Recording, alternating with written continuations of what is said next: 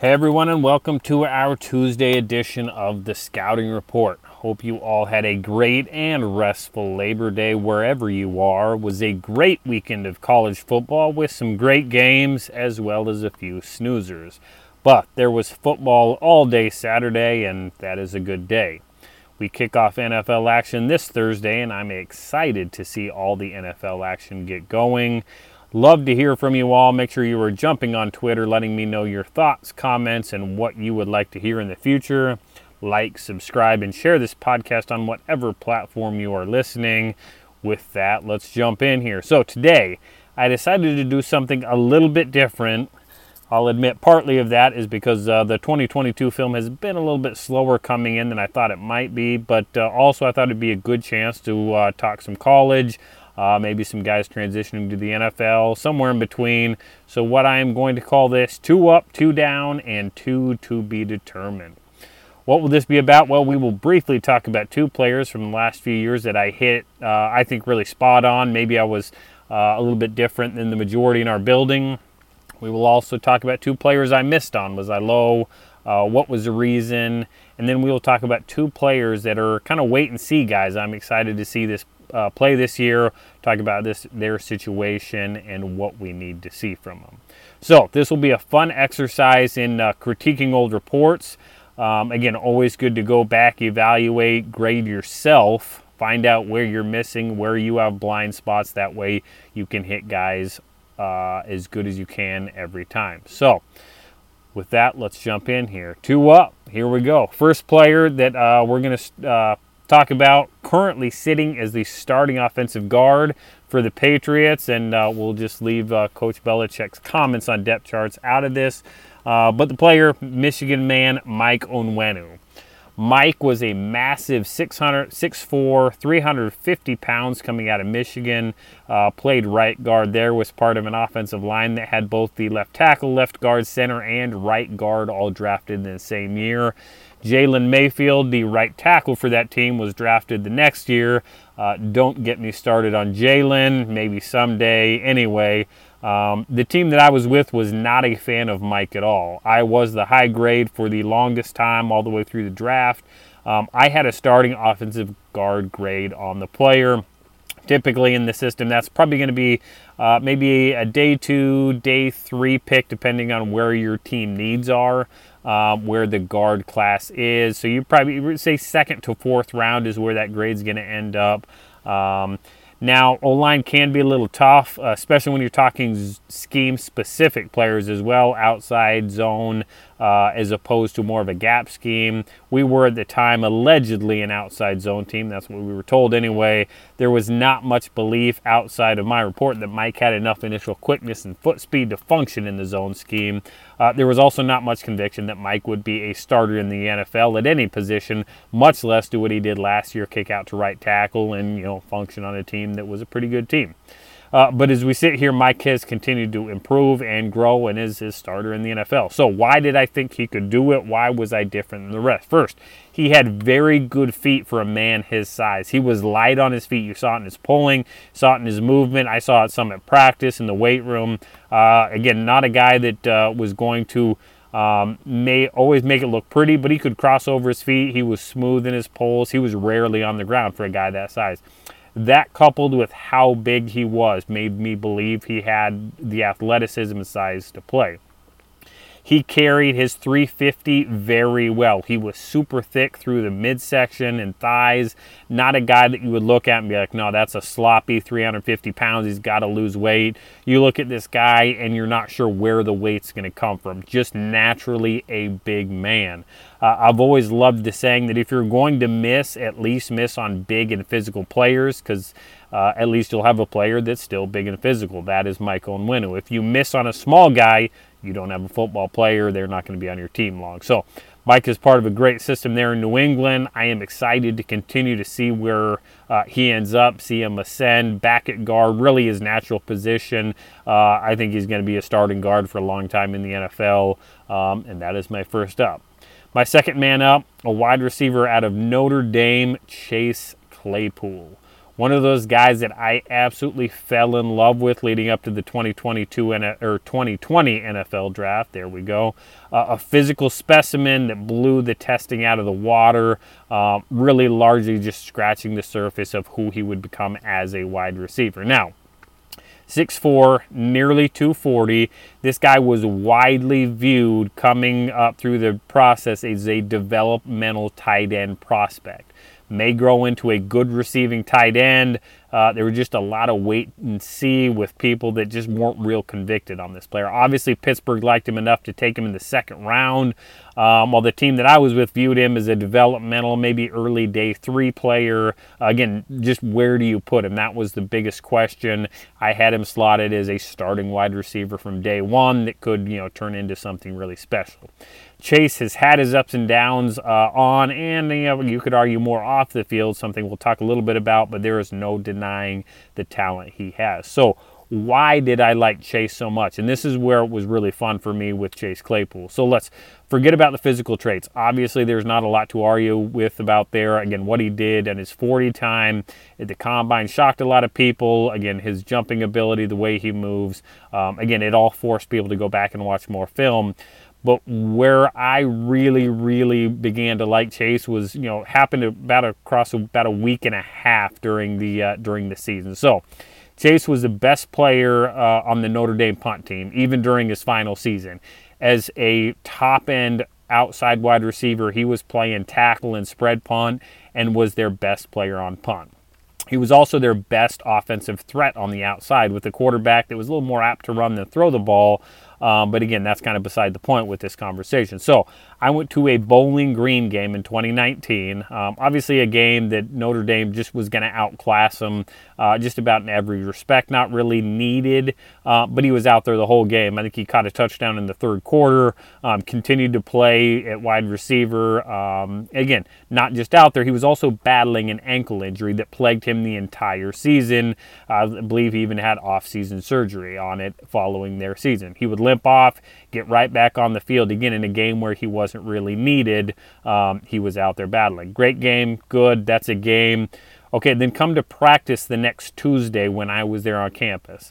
This is the time when a lot of players, even good players, are going to get the day off, maybe being just uppers, maybe just take the day off, work on the side. No, that's not Chase. Chase did not take a rep off in practice. He battled the ankle. He had it retaped 2 different times, was constantly working on it. But again, he was in every drill that he could, individual, team, was even working with the punt team. He was as high an effort practice player as I remember that day at Notre Dame. If the quarterback gave him a bad ball on the outside, he was getting back in line. He was cutting off the younger guys because he wanted to get the ball in his hands. It was something he was really working on his hands that year. Not one of his stronger points in his game. He can pluck the ball. He was more apt to make the circus catch than the routine catch. But again, he wanted to get his quality rep in. Multiple times there were trainers, there were coaches, hey, take a rep off, do that. No, the dude wanted to go. He wanted to get back in there. Now, the person of Chase that was, really hard to do a lot of work on through the process, has gotten caught up in some of the social media nonsense that distracted him off the field. If he gets back to it, gets right, I do believe this player has the kind of talent that another number 11 that was down in Atlanta for a while, he's got that kind of talent. That's where I viewed him. I said, hey, this guy's the eventual replacement for our number 11.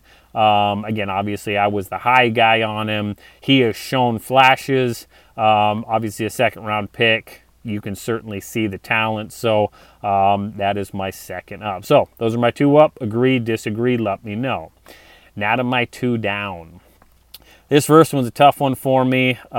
Nate Stanley, quarterback out of Iowa, currently a free agent. This is tough just because I loved Nate Stanley so much coming out of Iowa. Now, I thought he was going to develop into a good starting quarterback that you could build around and win a lot of games. A 3-time captain at Iowa, which is a rare thing. You start talking about the reasons why I really liked him, that's it right there.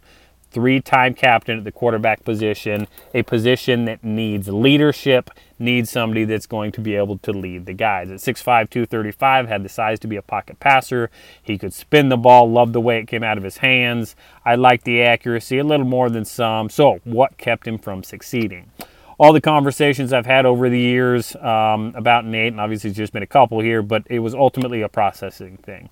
Iowa does not run a real dynamic offense. In fact, if you're talking about hard offenses to watch, that would be it when I was scouting, especially offensive players. After this last week's score, I'm sure Iowa fans out there can relate.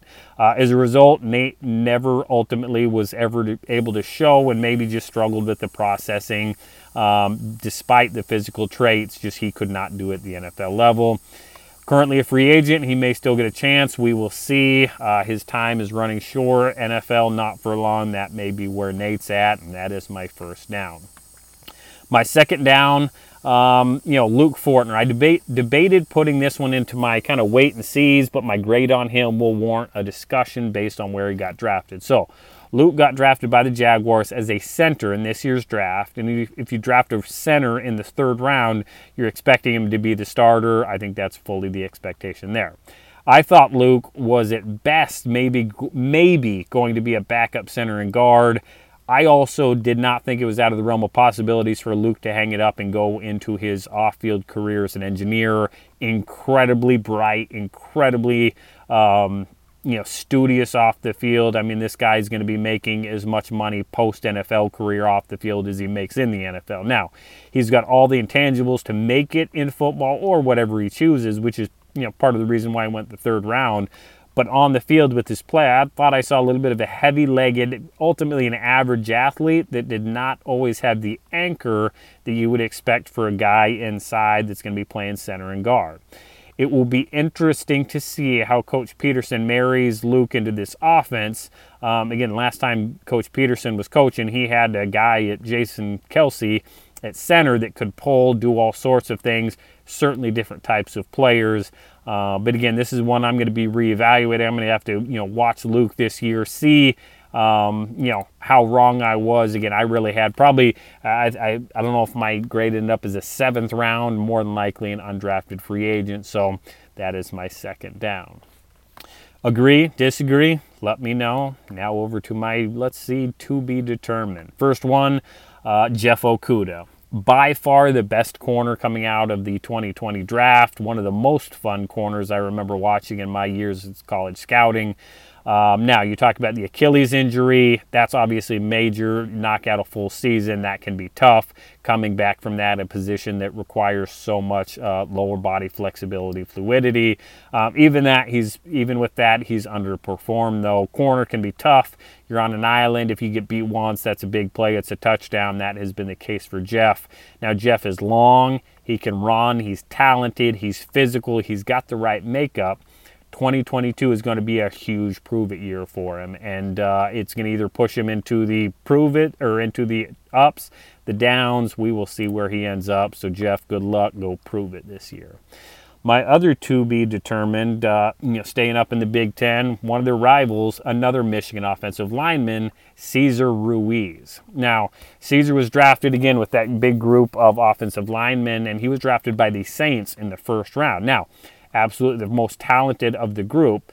As we were sitting there watching the draft, it was very head-scratching for us scouts as we were talking about him when New Orleans drafted Cesar, because we viewed him as a starting center, really a backup guard if you're kicked there. They already had center Eric McCoy on the roster. Very similar players. Players that are going to be much better at center, better movers, a little bit smaller, lack the anchor, lack really the strength at guard. Again, Cesar has struggled because he's been pushed out to guard with Eric holding that center spot down. Again, a little bit less in the lower half. You look at Cesar, he looks like a center. He's got to get stronger in his lower half, has the want to, has the right makeup. Again, at guard, there's just too many one-on-ones with bigger defensive tackles that have been able to really kind of just run through him. So we'll see. Obviously, we got a new-ish offense down there. He's had the time to gain strength. We'll see if he stays at guard this year. We'll see if maybe a change of scenery is needed. Only time will tell. We will see. That is why Caesar is another to be determined. So that does it. Would love to hear where you are at on all these guys. Let me know where you were, if you got these guys right, guys you got wrong, and who are you waiting to see prove it. We will be back Thursday with another player. Maybe we'll hit a quick NFL report. Perhaps somebody that is going to be playing Thursday night. Little teaser perhaps. Like, subscribe, share. Please get the word out there on this podcast. Keep it growing. Don't just watch the ball when you're watching film. Pick a player, pick an area, and whenever you do, keep scouting.